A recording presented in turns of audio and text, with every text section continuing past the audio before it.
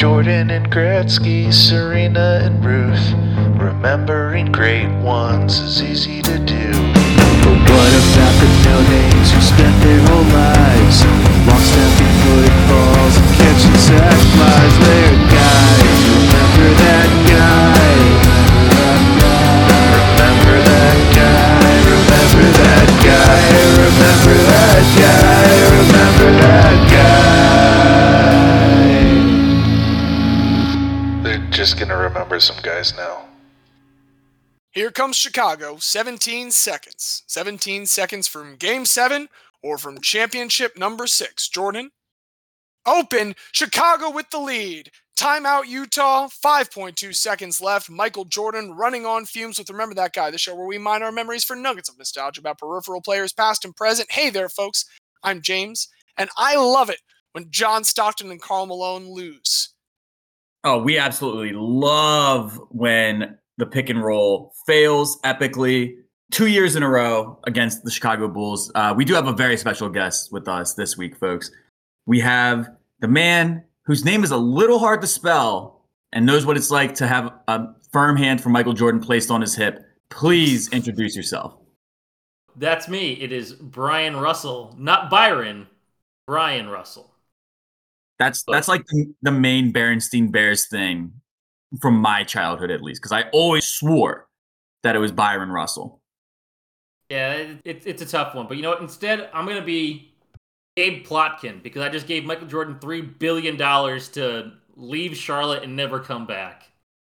It is a little sad that we're losing the only black and only former player that is an owner in any of the professional sports. I mean, definitely basketball. So we got LeBron coming down the pipe in like 2 years. It's going to be fine. There's a couple minority owners of different sports.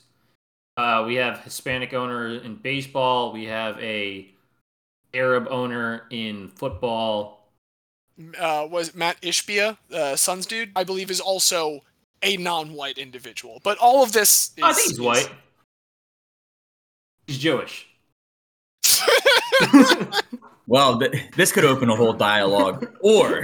So instead of opening that dialogue, let's open a different one. What is making memories for us right now?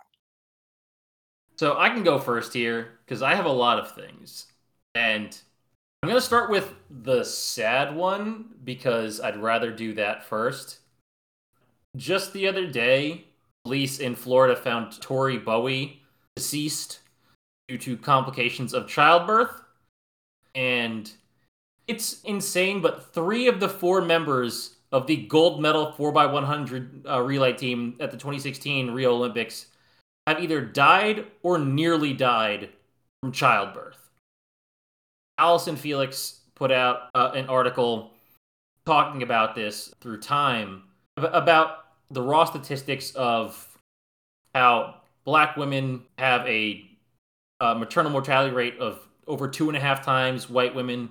There's been plenty of studies showing that their symptoms get ignored by doctors. Serena Williams almost died from childbirth as well. And, you know, it's honestly like, it's one of those things where for so long, doctors have been so bad with ignoring this and ignoring teaching black women the signs of these issues that a lot of them don't even trust doctors anymore. So Tori Bowie wanted to have a natural birth at home. And it's ridiculous to think of, like, it's supposed to be a 5% chance of developing preeclampsia and then a 3% chance of that 5% chance to get eclampsia. And yet we see this all the time with high-profile black female athletes. And it's ridiculous, and I hope that, this never happens again, but I hope that maybe this can be the one that opens people's eyes. Yeah, I mean, I'm as the whitest person here, I don't have anything particularly intelligent to say, but it's incredibly sad. It is something that goes on constantly.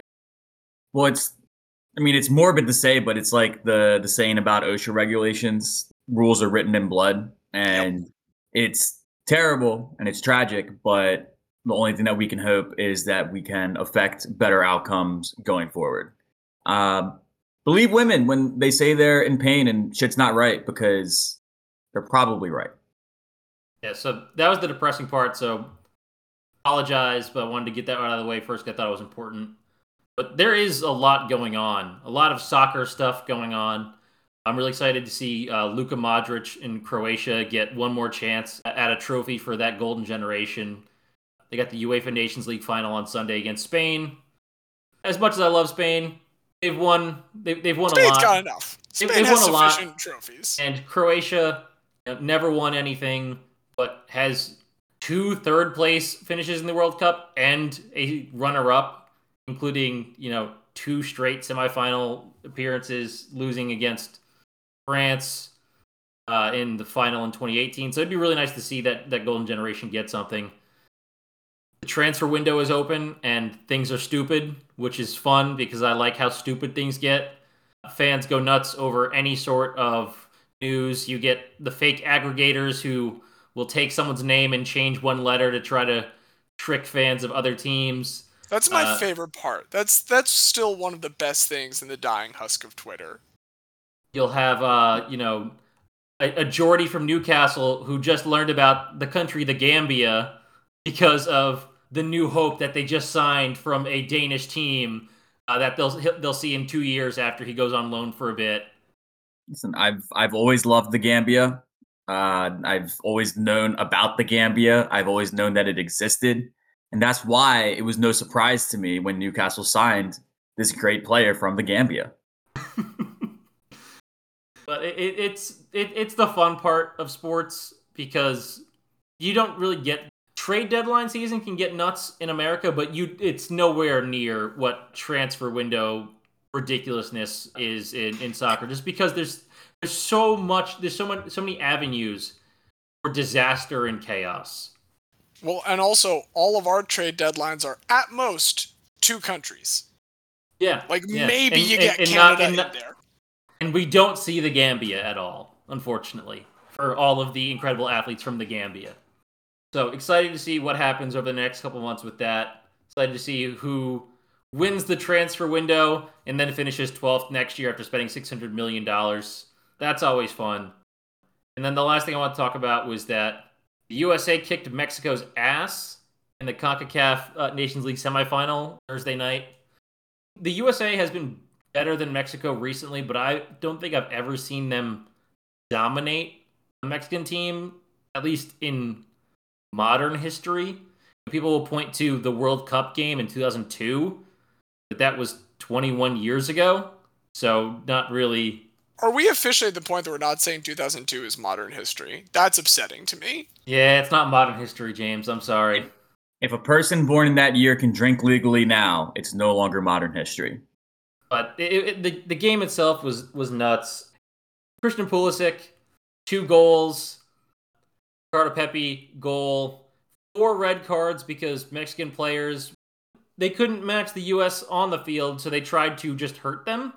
We had Cesar Montes, the center back, lose the ball, so instead he decided to kick Bowler and Balogun in the back of the legs, intentionally to injure him, starting a massive melee that ended up with a ripped shirt for Weston McKennie, which led to a fantastic tweet from our friend Art But Make It Sports. It's actually pretty fantastic. It's the portrait of Agnes Sorel. Go look at it. Yeah, go look at it. It's really good. Maybe not at work, but still go look at it. McKennie did get red carded for being assaulted by 7 Mexican players, which stupid. Sucks that he's going to be out for the final against Canada. Don't think he deserved to, because I've seen him get choked out by Mexican players twice before, by Andres Guardado and Hector Herrera, without either of them getting carded. And then later in the match, Serginho Dest got attacked both by a player and then by fans. So he did then punch a Mexican player in the face. And I can't defend him punching the player in the face, but he did get attacked first by both the player and the fan, so I get why he retaliated. And then that player got sent off too, so it ended 9v9. And then it even ended early because Mexican fans, echoing their players on the pitch, could not stop doing the homophobic chant that they are infamous for and have been punished for, so the referee stopped the game 5 minutes early. So it was great. But not officially an abandonment, Xavier, because I know, I saw that. If they abandoned the game, then maybe CONCACAF would have to hold Mexico accountable. But no, the game just ended early for completely normal reasons that have nothing to do with homophobic chants. Nothing to do with homophobia. But it's so stupid because it ended 5 minutes early, and we see him have the whistle in his mouth, waiting to hear if they do the chant. And when they do it again, he blows the whistle. It's so clearly in response to that if CONCACAF's not going to take the step of banning Mexico from tournaments or games, then nothing's going to stop, because Mexican fans have made petitions not to stop doing this, but to do it intentionally to punish their own team because they're pissed at them. So it's, hey, let's be homophobic on purpose to punish our own team because we're mad. Feliz mes de orgullo. I mean, conceptually, obviously, it is horrible that they would chant this thing. But the fact that they're doing it not from their first motivation is not homophobia, but to shit on their own team, that is a little funny. But there was one other thing that came from this game that I think Diaz might be best positioned to talk about. Are we talking about the replacement manager? We're talking about the replacement manager and the replacement manager. Okay, so first off, for the record, U.S. men's national team did announce that Greg Berhalter, after a long, exhaustive search where they hired this elite firm to find the most incredible coach that they could possibly find for the U.S. men's national team, much like the incredible wide search that Jerry Colangelo led to find the next Sixers GM. They did a wide search, and it just so happened the guy that was already there was the best guy for the job, and they brought back Greg Berhalter. Can I just say, as a member of a public institution that is currently having a third-party consulting firm do strategic planning with them, that's the most relatable fucking thing that's ever happened in my entire life. We came to the decision that you would have easily reached on your own. Please give us $50 million.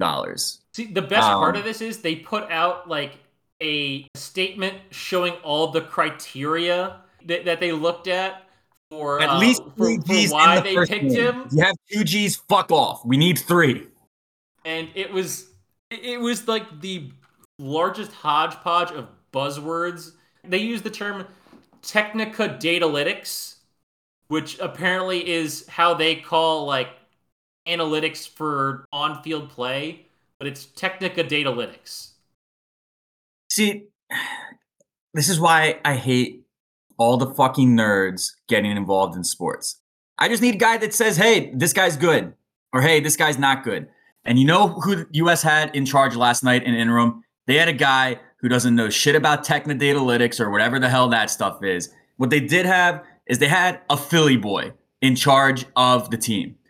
The interim coach, not just for this Nations League, the other bizarre thing is that the Gold Cup doesn't happen for another month, and this man will still be in charge of the team. They're not letting Berhalter coach the team for that tournament.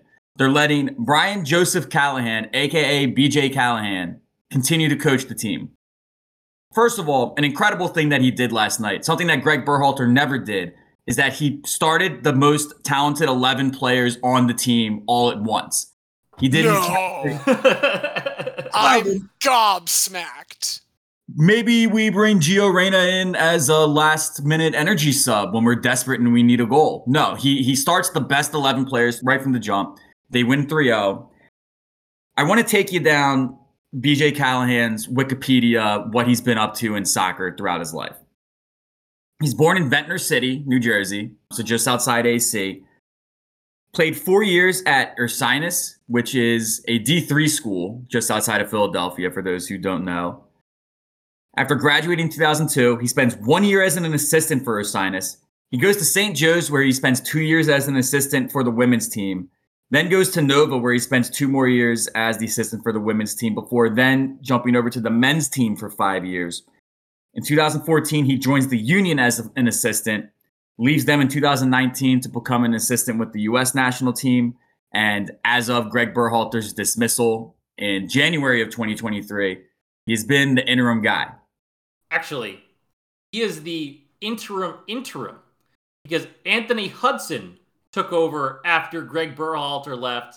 Anthony Hudson did the first couple of friendlies of the season, finalized the recruitment of Fuller and Balogun, and then he went to go take a cushy job in the Middle East. So BJ Callahan is the interim manager of the U.S. men's national team. And as Xavier would attest, as any of our footy fans listening would attest, put together the best U.S. roster in years last night and put together like the best lineup that we've seen. They played with positive ideas going forward. The best players were passing and giving and going and being talented, which is something that Greg Berhalter usually doesn't with his players do. But no, I mean, I just want to say for the record, at least I am, and I think I can speak for this whole podcast when I say that we demand that the U.S. men's national team forego the appointment of Greg Berhalter, pay him whatever the fuck you need to tell him to get out of here with this qualifier. And I'll say this qualifier. If USA goes on to win the Nations League championship for CONCACAF against Canada, and if they then go into the Gold Cup and win the Gold Cup, you have no choice but to make BJ Callahan the manager. We see it time and time again. The organizations that fail in sports are the ones that keep bringing back retreads and guys that we know about. The Raptors win the championship the first year when they go to Nick Nurse. The Cavs win the championship the first year when they go to Tyronn Lue. Nick Sirianni comes in and completely changes the Eagles' culture. We need new blood, and we need Philly blood, and there's nobody who will bleed for this team more than a Philly man, BJ Callahan. We all love BJ. BJ for head. BJ for head. BJ for head. Don't blow it. BJ for head. Don't blow it. But no, so that's one guy making memories for me. Annapolis Blues update. They won their second home game. Dominant fashion. Never really in doubt against Virginia Beach City FC. They didn't set the record again for attendance. They didn't break their previous record, but they do now have the two most attended games in NPSL history with only having 2 home games. So next home game's coming up on Father's Day, Sunday. That should be good and fun.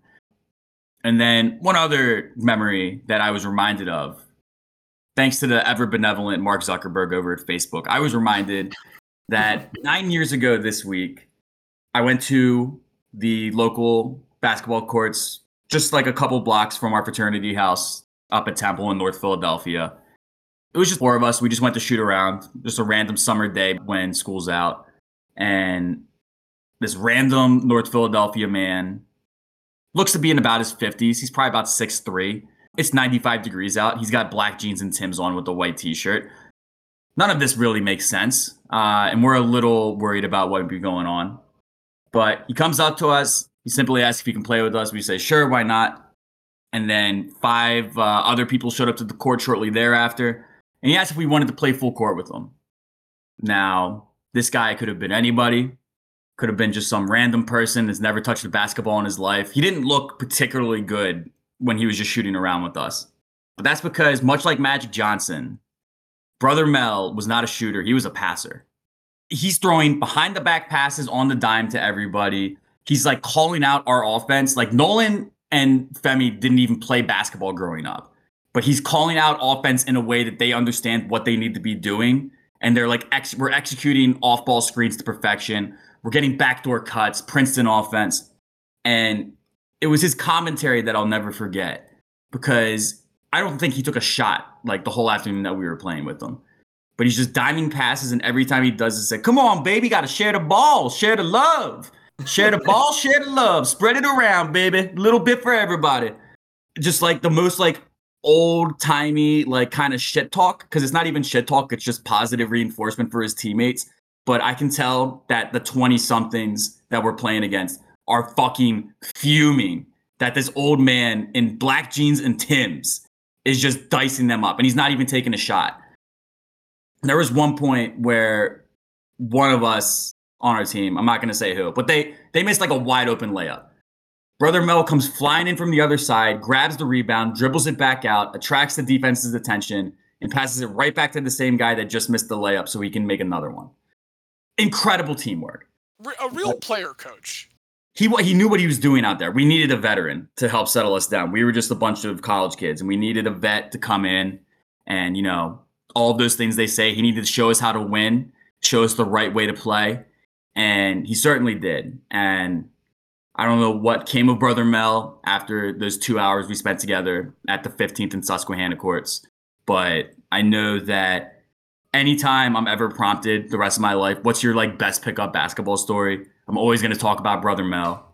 I hope he's doing well out there somewhere. I hope he's maybe coaching a local AAU team, showing the joy and the wonders of sharing the basketball and sharing the love. But no, I just those things are kind of like a microcosm of what we love about sports. You get connection with somebody that you've never met before in your life. You may never see them again after this day. But in this moment, if you're sitting next to them at the game, if you're playing the game alongside them, you're sharing something in that moment. And I think that's beautiful. And I think Brother Mel is beautiful. And I hope that he's doing great things wherever he is. I'm sure he's doing better than Uncle Drew right now down in Texas, hating his life.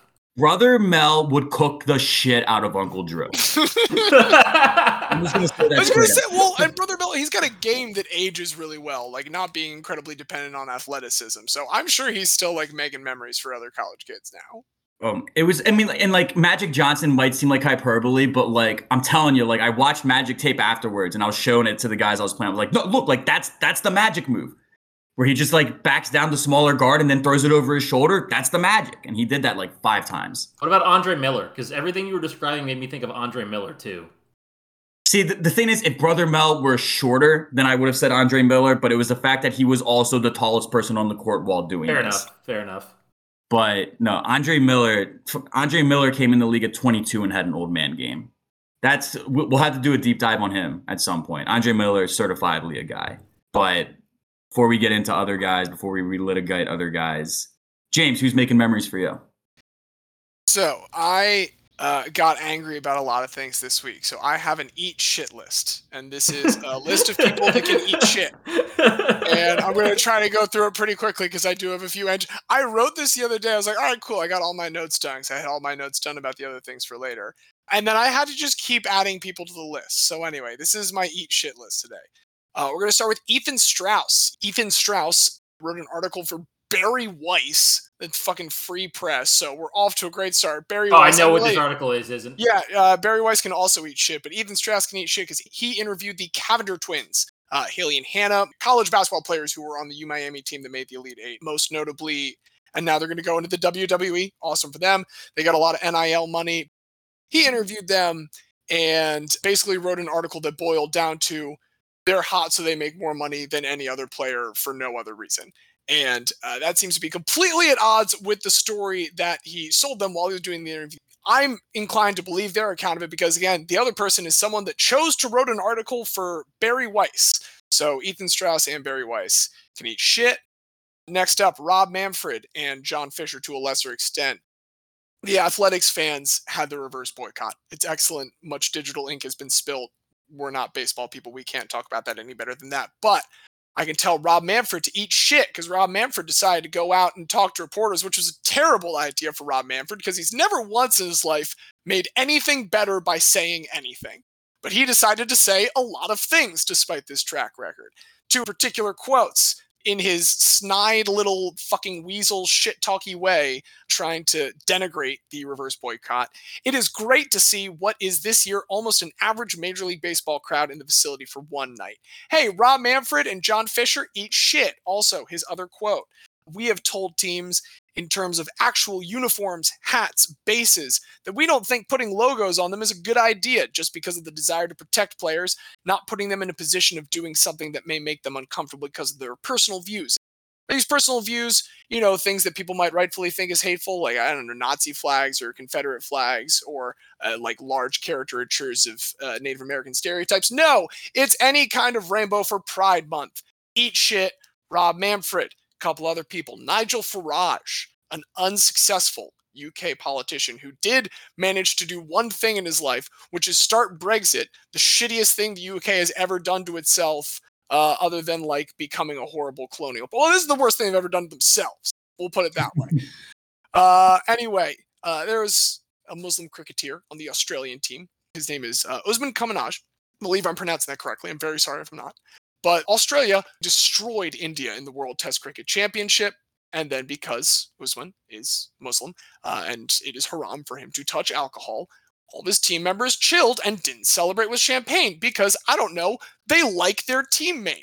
And Nigel Farage, not from the same country as these people, decided to pipe up with a tweet. Once again, the Australian cricket team do not celebrate in champagne style because one of the members is a Muslim. Are we all to suspend normal life because of the minority? Eat shit, Nigel Farage. Fuck you. Next up, we're going to go through a bit of a Pride Month speed round after that Rob Manfred one. Anthony Bass doesn't have a job anymore. But you know what? Anthony Bass should still eat shit. Joseph Tessart, this is a civilian individual, a grandfather of a kid in Kelowna, British Columbia.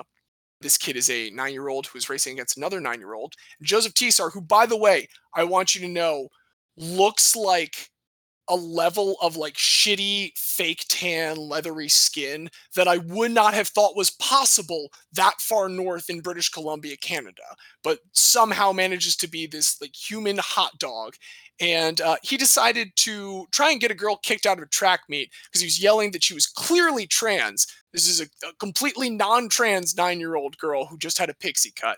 And he wanted to be clear, look, this is his defense later on, paraphrase it a little bit. I didn't want to inspect her genitals. I was just saying I need to see a birth certificate. So anyone that like thinks any kind of trans exclusion is not going to come to bite people in the ass later, know that that's like the person on that side. So Joseph Tessart, eat shit. That reminds me of the Arizona thing, where for Arizona, one of the people who was writing those anti-trans sports bills, in Arizona they used the testimony of one girl who, it turns out, she was the daughter of the legal counsel for the ADF writing that bill, and the person who she claimed was trans on the other team that caused them to lose was that team's coach's daughter who just had a pixie cut. And that was the only evidence they used to pass that bill. That is going to lead us to our final one. This is the last person on the eat shit list today. I do appreciate everyone's patience with it. I am going to go a little bit deeper into Chelsea Mitchell, self-described fastest girl in Connecticut. You may recognize that name from a couple years ago.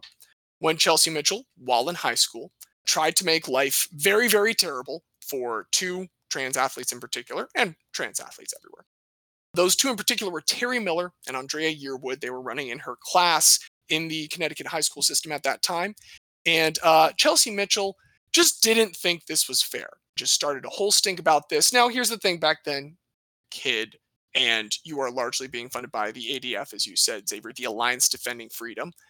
I can believe that maybe you're an impressionable kid that needs the benefit of the doubt. Also should point out, she beat both of them in multiple runs during the year of 2020 and won titles against them, despite saying in her complaints how it's impossible for her to dream of a state championship against these athletes that, again, she beat for a state championship. That's not the only award that she got. She also got an award from the Connecticut GOP for the courage that Chairman J.P. Romano wanted to. Yeah, J.P. Romano, while we're here, or sorry, J.R. Romano, whatever your name is, eat shit. It takes courage to sue and challenge today's cancel culture, describing Chelsea Mitchell's actions at that time as courageous. They weren't then, nor are they now, when she is, as a college athlete, still on this fucking kick. She has resurrected this goddamn case, and it is returned to a new lawsuit in Connecticut after losing previously when the Biden administration came in and kind of kicked the DeVos capitulation of that to the curb. I just want to point out a semantic thing that is funny about that statement, because he said, like, having the courage to sue against the cancel culture. Did I get that quote right? Yeah. She is trying to cancel athletes from competing. Yep. It's like that fucking thing. What is a lawsuit if not an attempt at cancellation? Right. Like, it's one of those things with fascism where they just like keep saying shit until like it means nothing anymore, because if words don't mean anything, then they can mean anything, or like whatever the fuck. Muddying the waters, obfuscating, eat shit. Eat shit, Chelsea Mitchell. Basically, I'm bringing this up because she has resurrected the cases, and it just sucks because, like, some people peg the estimate of the number of trans female athletes that are competing at a high school level at about 50 nationwide. And the fact that there is such the ability to rile up an entire nation's worth of a voting base over this thing that, again, 50 kids represent. it shows up in the same way. Oh, this is when they're talking about gender reassignment surgery. Again, something that like does not happen to children in the first place. When they talk about, how they're sterilizing an entire generation, we're talking about like 1 single fucking %. And so just all of you saying that. In this, El Mes de Orgullo, eat shit. Come mierda. Come mierda. Sorry, I had a lot of anxiety, and this is not anxiety. I had a lot of anger, and this is the place that we have to work that out. But we do have other things that we need to work out today. We have once again reached the end of another phenomenal batch of guys. Let's take a moment. Kudos all around. Pat ourselves on the back. But, of course, the 9 that have already entered in, we think that doesn't represent the full totality of what we got here. We need to add 6 more in our 6th edition of Reliti-Guy-tion. I'm very excited to dive into this. And I'm very excited that I get to dive into this first as we go, because I feel like I can try and set the tone for the class. I'm trying to very much this time as we go into it, think of it as like the class of individuals that is coming in all at once. Trying to make the perfect 6 out of what remains. And I think I'm going to start looking at Xavier today. Okay. Now, when I was thinking about Xavier, there were initially 2 that came to mind for the bit. And I do like the bit, but the more I thought about these 2, I don't think I can necessarily do either of them. I did think about Brian Grant, 1, because he's a Xavier alum, and it would be very funny to bring the guy from Xavier, so I did calculate one thing that I want to share with you. I was curious, okay, he's made a lot of money. How can we put the amount of money that he made in perspective with his contributions? Would you like to guess how much money Brian Grant made per point in his career? And he did score. It's not like he was off. He scored. He's not gadget. He did score. So I don't know, like 10,000. 9,000. 13.5 thousand per point. He also, for every single minute that he played in his entire career, was getting paid $5,000 for each of those minutes. That's like, it's not a staggering amount, but that's a bag getter. Like that is a bag getter. He held to that category very well. And like, he almost started to stretch into one other category, which isn't even an official one that we've done, but like Blazers big men. We talk about them a lot. We've got Sam Bowie in there. But if I was going to use that, there is another Blazers big man that I was still thinking about. So that all kind of eliminated Brian. Martin Straka I thought about because I was thinking how you very often, Xavier, specifically do vote for someone that will tickle Diaz or me in particular, someone from our kind of emotional background. And Martin Straka, like, clearly was such a meaningful player to you. And that was compelling, but the longer I thought about it, frankly, I am just a more heartless individual than you, Xavier. And that was not enough for me to put Martin Straka over the top. I have decided to start this class off with a guy that really does it for me, because in the end, what he made possible was for many other guys to make memories for their fans. I am going to go with Leo Carlin as my first. That's where I thought you were going to go with this. Class. Yeah. Not only does he do that, not only does he open the world for all of these fans to view every single game that they did, like, you know, same as you said to Diaz, there's probably, even if you didn't go to games, like there were games that you watched where he was delivering the experience that helped build to it. Like, that's a small little hand that he has in it, but quantity eventually of the number of times he does that, just it's a far-reaching influence. And also the thing that is maybe like the passage or quote that has stuck with me the most of all the things we've talked about this last few is just when he was talking about like physically flipping through tickets. I mean, we 3 have all held physical tickets. We're not so like removed from that, but even then, I mean, like you almost always are just getting scanned on your phone now. And it was so nice to like get taken back to just this guy and the tactile quality of that. Like, I used to love saving them so much from those games. So anyway, Leo Carlin, that is my one from Xavier for Reliti-Guy-tion 6 class. Yeah, look, I'm all for more Philadelphia Eagles representation. Like, he's probably responsible for, again, if we take it to scale, James, His contribution to the happiness of each fan at the game may not be that great. However, there have been so many fans that if we were to take this in a pure utilitarian, value added, like with the small percentage of happiness that he's responsible for, he's probably like a top 10 happiness giver in Eagles history. I think that's a reasonable metric. Like, he's not in like the Nick Foles tier, but he's quick diversion. Who do you think is the single most I gave joy to Eagles fans player of all time? I mean, it's probably Nick Foles. I assume the top three. Nick Foles does not make my top 5 Eagles quarterbacks of all time. Sure. But in terms of happiness given, I wasn't sure if the careers of Cunningham could overcome the championship of Foles. And you're saying it is still Foles? Yeah, because I mean, Cunningham is still looked at positively in the city, but he's not looked at like in the same graces as, say, like Iverson and Dawkins and Mike Schmidt. Okay. So he's certainly not in those graces. But yeah, just like, I mean, in terms of pure happiness given, because sure. I mean, the happiest day of like most Eagles fans' lives was Super Bowl 52. And I'll never get over the fever dream of realizing that this dorky fucking Napoleon Dynamite looking guy is actually out-dueling Tom Brady right now. But no, we digress. Leo Carlin, with just like the pure volume of tickets sold and interactions had with fans, I'm sure he made some lighthearted jokes to many a fan that came through the doors that got a hearty chuckle. I love it. When did Leo retire? Less than 10 years ago. It was pretty recently. So my first Eagles game was 2008. So I likely owe my attendance at that game to systems set up by Leo Carlin. So you definitely owe it to systems set up by Leo. 2015. If not him directly. Okay, yeah. So like my first like 6-7 Eagles games I owed to Leo Carlin. So I think we need to pay that back. We need to get Leo into the hall. We've got a ticket for him this time.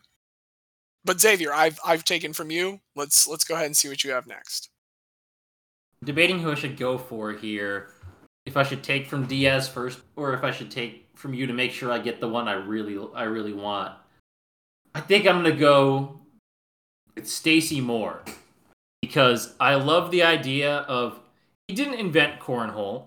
He didn't create the American Cornhole Organization or the American Cornhole Association or the American Cornhole Association of America. But he did do what we always say. He just made his own cornhole, not with blackjack and hookers, but with an ESPN deal and a lot of money, and just made his own cornhole league. I love the idea of just taking something stupid that you love to do at a tailgate. Like, you know what? I have the money to try to make this a thing, so I'm going to try it. And even if I fuck up the first couple times, I'm just going to keep trying it because I believe in this stupid sport of tossing little bags onto a board. You know, I really appreciate the dedication that he had to this. And, you know, maybe he can get us into the Cornhole League. That's something that I think we could possibly do. Because if not, then we can make our own Cornhole League, the Cornhole Association of America, the true CAA, make another schism, have them then buy us out for $5 million or more in about 2 years. I feel like the opportunity is there. Bear with me here. The Cornhole Organization Board. God damn it. The Cornhole Cob? There's a few levels, because you have the obvious corn on the cob pun. You also have the board, which they throw onto. Oh yeah, no, I'm going on all cylinders here. I do think it's, you know, Xavier talks a big game about supporting women's sports. He did pick the one white American guy available on the list from me. So, yo, live your truth. I have to admit, the second option was Vinko Bogataj, so it wasn't going to be, no matter what, it wasn't going to be. I mean, he's at least from a different country. I like those stories the best. So it's all about stories. I will say I did think about Flo Hyman a lot too, but it was a sad story, and I didn't want to talk about it more. I think that was the problem, that it was sad, and I wanted to choose a happy cornhole story. I get Stacy over a lot of them. I'm looking at the list again now, and you have created a binary where one of two people is not going to get in, and they are two that I am like, I'm shocked that one of the two of them will be left out. But you know what? That's how we operate. Stacy, if you're listening, we want in with the league. We can be shoutcasters for your league. We can totally commentate on Cornhole. Just look at Diaz. He could definitely do that. It's always been my dream to be a cornhole influencer, and I feel like it's within reach now. Cobb is real. Cobb is a dream that we have. But Diaz, I dream of a world in which I know who your first pick for this Reliti-Guy-tion class is. Some dreams do come true, and I guess it's inconsequential which of the two of you I go with first. Because I've already... I propose, just to shake it up, just to shake things up a little bit, let's do Snake this time. Let's give you back-to-back and then go to Xavier and finish me. We'll go back-to-back. Okay, so I'll go with the one that I didn't waver on one bit. For Xavier, the second we did last week and we decided Peter Buckley wasn't going to win, I knew I was coming right back to him this week. There's just something about waking up in the morning and knowing that your job is to get pounded in the face and lose. And the fact that you keep getting out of bed and you keep going to work, it says something about the human condition and the spirit of, in particular, boxers. Like they are the modern day gladiators. And Peter Buckley wasn't getting sent out there to kill lions. Peter Buckley was getting sent out there to be massacred from limb to limb to a cheering crowd that wanted to see violence and wanted to see him lose. But it's the fact that, like, anybody can go out there and lose, right? I could go out there and get my ass kicked like Peter Buckley did. But it's the fact that in so doing, he earned the respect of so many within the British boxing community that stands out to me. Like, you don't call somebody the professor if you think they're an asshole. You don't call somebody the professor if they don't know what they're doing. And just that resiliency and that mutual respect amongst his peers is what I think makes it indisputable that Peter Buckley is a guy. I do love Peter Buckley. I was pandering to you specifically with Peter Buckley, but also I just happened to see, like, he was the first thing I saw when I was prepping for that episode, and it's perfect. How can you beat a guy who was 88 professional boxing matches without a win, but is not considered a bad boxer? Like, you just assume that, like, oh, he's the worst boxer ever. But no, he had his role, and he played it really, really well for a long time. Yeah, and I guess the only knock that you could say, like James, like, well-heard criticism last week. Yeah, most times he knows he's going in to lose, and it's not... The one thing I guess, like, it's not that it's fixed. It's not like he's pulling punches or trying. Mm-hmm. It's that he knows that his efforts are futile. And I think that is what makes it stand out even more. And, like, I want to say that my criticism was exclusively when we were discussing, like, the importance of streaks and stuff. It mattered to me a lot more when it was like, I'm trying to stack up this historically bad streak against his, because that's when I thought it mattered more. At the same time, like, I mean, I got nothing against wrestling. We've got right to censor in here. Like, I'm not going to say that any amount of that kayfabe or any kind of futile effort description that you're talking about, Diaz, that does not disclude him from being a guy in the slightest. I'm thrilled to welcome in Peter Buckley. Honestly, I just didn't talk about him because I knew you probably would have more to say. I love Peter Buckley, and I thank Xavier for bringing him up. So then, sneaking back around, I have to pick somebody from James's nominees now. And I'm going to defer to what one of my broadcasting coworkers, Michael, probably listening to this. What's up, Michael? He went back and listened to episode 57, in which we talked about scandals. And James brought up probably the most well-known scandal in marathon racing history with Rosie Ruiz. Michael texted me simply, Rosie Ruiz is a guy. And I can't argue that. You know, he said it, and it's true. Rosie Ruiz is a guy. And while, like, my main argument against Rosie, and I still do feel this a little bit, is like, you can't be an athlete when you, like, just, like, pretended to be an athlete, basically. Like, it's a little bit like stolen valor a little bit, and it does rub me the wrong way. But you at a certain point, like do you the remember story, that guy that cheated the Boston Marathon? Like, that's it. That's the line. exactly. And like I love a good like elevator pitch on a guy. I love a good like thesis statement about a guy. And Rosie Ruiz has one of the most powerful thesis statements that we've ever had. So I think in spite of her fraudulence and the fact that like what do you think is the furthest Rosie Ruiz has ever legitimately run in her life? I said last time, 20 miles. I think one time she did 20 miles. She was like, yeah, I could probably get the last 6. And then thought that was close enough. I mean, I question if she's even ever ran a half. Because she didn't look like out of shape, but she didn't look in runner's She's done shape. 10Ks where, like, she finished, and with that reputation, I have to imagine that if she cheated, she would have gotten caught. Without a doubt, she's completed official sanctioned 10Ks.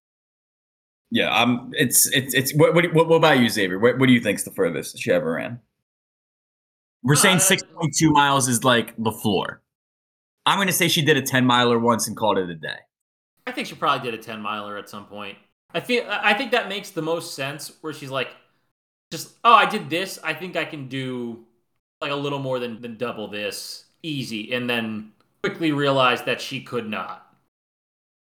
I get the one thing that I would say, like, I've gotten into running more recently, and like my biggest thing with it was like you can't lie about numbers. But apparently you can. That's what Rosie told us. And I want to acknowledge that and welcome Rosie into the hall. I will admit, I am shocked that Nancy Faust and Vinko Bogatay are both sitting on the outside. I was going to ask if either of those were... those were the two that I came into this thing, because you'd been so against Rosie Ruiz, and don't get me wrong, I had written her off. I'd assumed that was impossible. Love the selection. Big fan. But I had fully come into this figuring that it was going to be Vinko Bogatay and Nancy Faust. And you know what? This is how the Guy-Bunal works. Just means I have to get Nancy Faust on here so I can make a new case with her. I will say I was going to go Vinko, but then in order for us to beat the white male favoritism allegation, could not then also put in Vinko with Stacy. It was my responsibility on behalf of the entire Guy-Bunal to beat the white male favoritism allegations. Well, and speaking of white male favoritism, Xavier, how are you feeling about Diaz's roster there? You, the face of white male favoritism. So, there may be a little bit of diversity. It is a white male, but they are not born in America. So it is not Dick Higham, as much as I was very close to picking Dick Higham. It is Arvydas Sabonis, because I've always loved like the other dream team. The idea that he, despite being injured, he played for the Soviets in '88 just because he wanted to go to America and play in the West, and they promised him that he could. And then he wins the gold medal. And then they're immediately like, nah, you gotta stay here. We need to market you. And it's just like, well, fuck you guys. Immediately after the fall, plays for his newly freed Lithuania, one of the few teams that did not participate as the unified team in the Olympics. They have no money. Get the Grateful Dead tie-dye. They beat the other post-Soviets in the bronze medal. Celebrate in their faces. Like, that level of revenge over a team that is technically the successor to the one that you won the gold medal for just 4 years previously, I think is fantastic. And I really... It's one of those what ifs of what if he could have come over in '88 and had much more of his prime in the NBA. I mean, we get to see DeMontis now, and we're like, Arvydas was better than DeMontis, so just imagine a better version of DeMontis right now. Imagine if DeMontis was 7'4" and had 3-point range. That's Arvydas. No, I think it feels like to lose to a team wearing tie-dye basketball jerseys. What do you think it feels like to lose to a team wearing tie-dye basketball jerseys when their best player was your teammate 4 years earlier? When you brought that up, Xavier, the only thing I could think was Arvydas is the anti-KD. He won with them and then said, fuck those guys, I want to beat them now, and then did it. And just think about the Soviet Union for a second, in the fact that in the Soviet Union, the Baltic states were always the redheaded stepchild. So it's like, these are the guys we don't really give a shit about, except they're pretty good at basketball, so we're going to use them to win some trophies. Then it's like, all right, well, everything we've ever known since we've been born has collapsed, but, we're going to stick together, we're going to play in the Olympics together, and then those guys are like, nah, fuck you. And then they beat your ass. Like, I would love to have been a fly in the wall for the celebrations for the Lithuanians and the locker room for the unified team afterwards when they had to watch the Lithuanians in Arvydas celebrate. That made me think, Xavier, because we have so many good Eastern European basketball players, whether it's Luka, whether it's Nikola Jokic, Yusuf Nurkic, the Bogdanoviches. Who's the best modern Russian basketball player? Is it Timothy Mozgov? Yeah, probably, because AK-47. Maybe Karolenko, if we have a loose enough definition of modern. Yeah, I'm learning. We all discussed kinds of what new modern things was about today, modern. so yeah. Former Sixer Andrei Karolenko. Yeah, I'd say that's probably Mozgov, at least in the past 10, 15 years. But I mean, it's Russian basketball pretty bad now. I mean, Russian sports, even pre this current reason to dislike them, were not really good for a while, despite the fact that they spent all of their money drugging athletes to be great at the Olympics. That is what they did. They focused on the drugs and not the sports enough. And when you take away the drugs and you've not paid attention to the sports for a while, it's easier to have sports and no drugs than drugs and no sports. Pandemic lockdown proved that for a lot of us.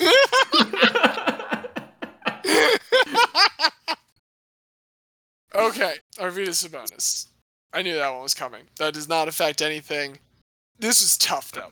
This was tough to get through yours, Diaz. You had a lot of great ones.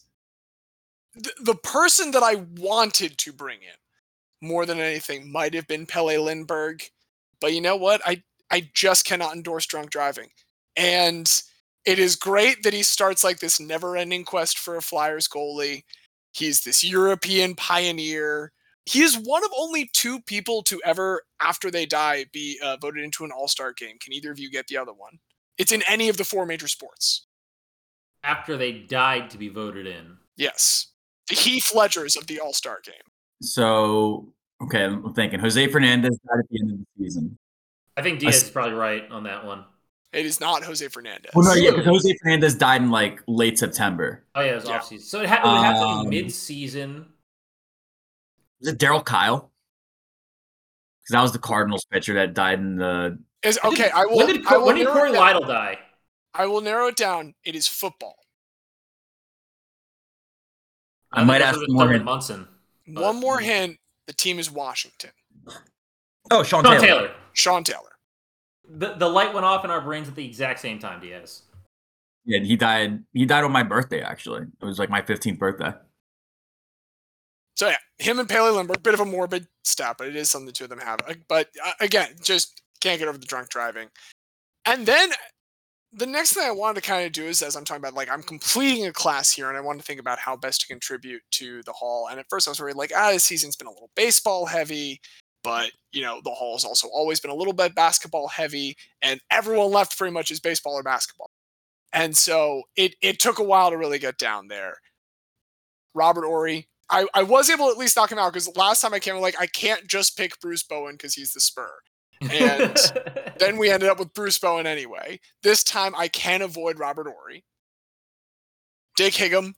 I can't think of any other athletes that went on to become officials. But then again, even if he then eventually cheated, he did become a narc. So can't have that. I really couldn't narrow it down further, assuming that you were going to have Arvydas between Fitz, Bobby Bonilla, and Charles Gadget Jones. And then when I said those 3 out loud, I'm overthinking this. It is Orioles legend Bobby Bonilla. It's got to be Bobby Bonilla. That is one of the most guy athletes in sports. And it was like someone clearly we were going to get to someday. We were going to do Bobby Bonilla. But no one else has a day. No one else that we've discussed this whole season has a day. There is Bobby Bonilla Day. And it was so great to go back and think about the fact that, man, the contract wasn't that insane when it was signed, but it just morphed into this punchline that the Mets will never be able to escape. We will keep talking about this after it's done because it's just such a fucking Mets thing to do this, do it for seemingly the wrong player, and then also due to a completely unrelated, unprecedented pyramid scheme in American finance, it come to be even worse than you already clearly had it be when you signed in the first place. Imagine if the Mets as an organization had to fold because of the financial fallout of Bernie Madoff, and then still the Mets last played a baseball game 20 years ago, but today they had to pay Bobby Bonilla $1.2 million. I remember very specifically, this came up recently because there's new court cases about, I believe, the GameStop meme stock. I just remember so vividly laughing my ass off that Steve Cohen in particular, after buying the Mets and spending all this money on players for the Mets, was hemorrhaging money because of some douchebags on Reddit just short selling, or not short selling, but planning a grift essentially of this GameStop meme stock. Pump and dump is the specific thing I'm looking for. Dude, GameStop, I mean, he liked the stock. He said it in front of Congress. It wasn't a grift. He just likes the stock. But this will be the only comment I'll ever give on the whole GameStop thing. When the rich people do it, it's fun and legal. But when the poor start realizing that they can do it too, that's when we need to have congressional hearings. It's like if you always beat your little brother in NBA Jam, but then one day he learned the codes that you've been using the whole time, and he's like, "Whoa, hey, you don't get unlimited turbo. What the fuck?" No, I thought you were going for a misdirected bit at first when you said, in order to round out this class, I thought we were going to go with the teacher, Kathleen Fitzpatrick. Fitz was absolutely my number two. When I finally came to the decision about Bobby Bonilla, that was the but that I kind of agonized over for a while. But again, I really did just keep saying, you're overthinking this. It's Bobby Bonilla. No, it's definitely Bobby Bonilla. If you had talked yourself into Fitz, it would have been what's his face? When Max Kellerman said, I'd rather have Iguodala take a shot than Steph Curry. It's I think you overthought that one, Max. I think the obvious answer is the greatest shooter of all time. I just don't think there's anyone that is, if we're talking about the bar test, Diaz, if we're talking about your classic way of evaluating it, Bobby Bonilla is going to get everyone at that bar, baby. Everybody has a line. Everybody will have a drink. Everybody will raise a toast to Bobby Bonilla, as we will now. I think this is we have our 6 now, right? We do. Yes, but we have our 6. I did have one thing that I just saw that I do want to bring up just real quick. So we talked about who could be the best modern Russian NBA player. Sure. Only 3 Russians have ever played more than 150 games in the NBA. And we've already talked about 2. And you guessed the 3rd. Alexei Shved. Yes, it is Sixers and Knicks legend Alexei Shved. 182 games. But there's only 3. Only 3 Russians have played more than 150 games. That's pretty wild. Lithuania has 8. Alexei Shved of throwing a layup over the backboard fame. Not only over the backboard, that shit went 20 feet clear of the backboard. I've never seen anything like that. It's incredible. And he can always say he's either the 2nd or 3rd best Russian player ever in NBA history.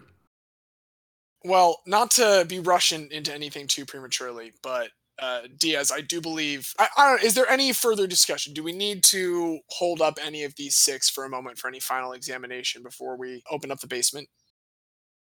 I like where we're at here. I think we can, the basement's been a little crowded with all the people we've added this season. I think we can let them breathe a little bit, literally and figuratively. All right. Well, for all of you down there, enjoy this brief glimpse of sunlight as we welcome up the 6 who are worthy of being let out of the basement and being welcomed into the Hall of Guy. season 6 was a great season for us. And it's a season that we're thrilled to welcome in 6 more. So from James's nominees, we'd like to welcome Rosie Ruiz and Stacey Moore. From my own, we'd like to welcome Bobby Bonilla and Arvidas Sabonis. And from Xavier's, it is our duty to welcome Leo Carlin and Peter Buckley into our illustrious Hall of Guy. The Hall continues to grow. The Hall continues to go stronger. The Hall hungers for guys, and it was just fed 6 more great ones. The hunger will never cease, but it is our duty, our honor, and our privilege to contribute to the at least temporary sating of it. And I mean, we've also been so privileged to have 4 other excellent guys added in our time with all of our guests this season who helped us fill in some time, and we are always very privileged to have the audience that we do that is happy to put up with us finding other people for very short episodes because we traveled a lot the last 2 months. Thank you for that, everybody. And I know I say this every couple months when we get to any kind of mini milestone, but gosh, I really do love doing this show with 2 of my best friends. And I just like taking a moment to acknowledge that when we have moments that are perfect for that. Love discussing guys with these guys. It's a great time. It's always fun. Keep listening. Tell people about it too. We deserve more listeners. We appreciate the ones we have. We deserve more of that. Like, the pyramid scheme might not have worked for Bernie Madoff, but if you tell 3 friends to remember some guys, they're going to have a good time. They should do it. It's fun to do, but we do actually put a lot of effort into it. So we appreciate everyone who does listen. So thank you all. James has done an incredible job with reaching out to guests. I'm too anxious to randomly email people, but James has... almost none of them respond, so like it's fine. It means nothing. A very small percentage respond, and gosh, do we thank the ones the that scattergun approach, apparently it works. So thank you, James. The J.R. Smith of getting podcasts. No, it's the same as we said before the show. I'd rather shoot 2 for 18 than 2 for 8 because it means I kept shooting. You might even end up 4 for 21. But no, I mean, we are thankful for that. We are also thankful to Craig and all of his coders. We are thankful to our musical director, Don Ham, for that lovely theme music. I am thankful to my co-host and our very special guests. And most of all, we are thankful for you, dear listener, for joining us once again. If you want to keep checking out the Guys of the Week, you can find that and everything else at bit.ly/rememberthatguy, all one word, all lowercase. We will be back with some interstitial programming for 2 weeks. Just going to do it real quick. Then we'll get on to the next one. We're going to take a tiny bit of an interstitial break. And until we continue with that, I have been James. I've been the very special guest, Xavier. And I'm Diaz. And as Walter White once said to Jesse Pinkman, it will ruin our batch, and we need to destroy it and every trace of it so we can cook. This guy is a major problem for us.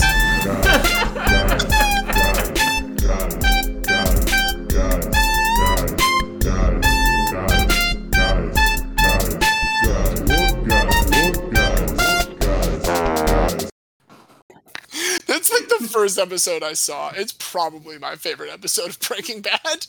Yeah, I mean, Cranston carries fly. They only even wrote that episode because they were like way over budget. They're like, hey, we need to shoot like every scene is just you 2 in this fucking room by yourselves. They ran Isoball like, what, 2019 Harden? Exactly. And they didn't go over 27. Like those fucking Rockets.